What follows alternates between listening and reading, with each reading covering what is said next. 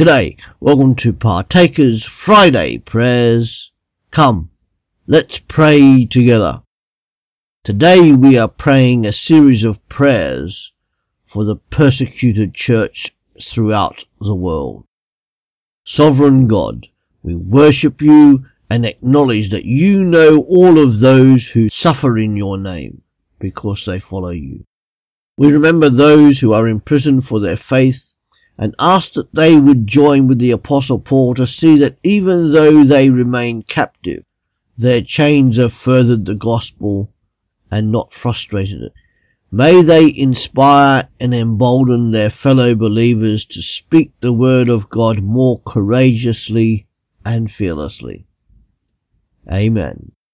God of all comfort, for those who are tortured both in body and mind, give them the grace to endure and to see their suffering as part of following in Christ's footsteps.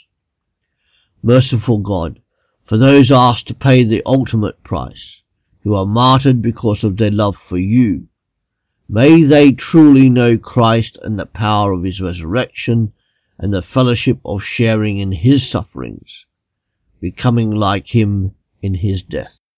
Amen. Father God, for those who are widowed and orphaned, may they know the comfort that comes from your promised presence, even when they walk through the valley. May they be strengthened by your Spirit, enabling them to rejoice with the psalmist as they proclaim the Lord will not abandon them in death. Amen. Heavenly Father, we ask that you would make us ever mindful of our brothers and sisters around the world who need us to stand with them as they suffer in your name. Teach us what it means to overcome by the blood of the Lamb and by the word of our testimony. We pray that we would not love our lives so much as to shrink from death.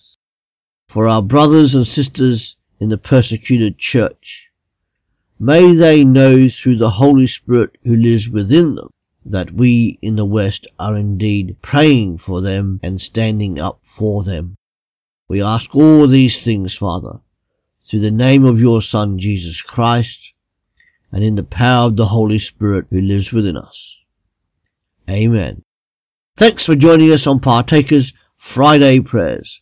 Come back every day where there is something added to help you in your Christian discipleship. Thank you.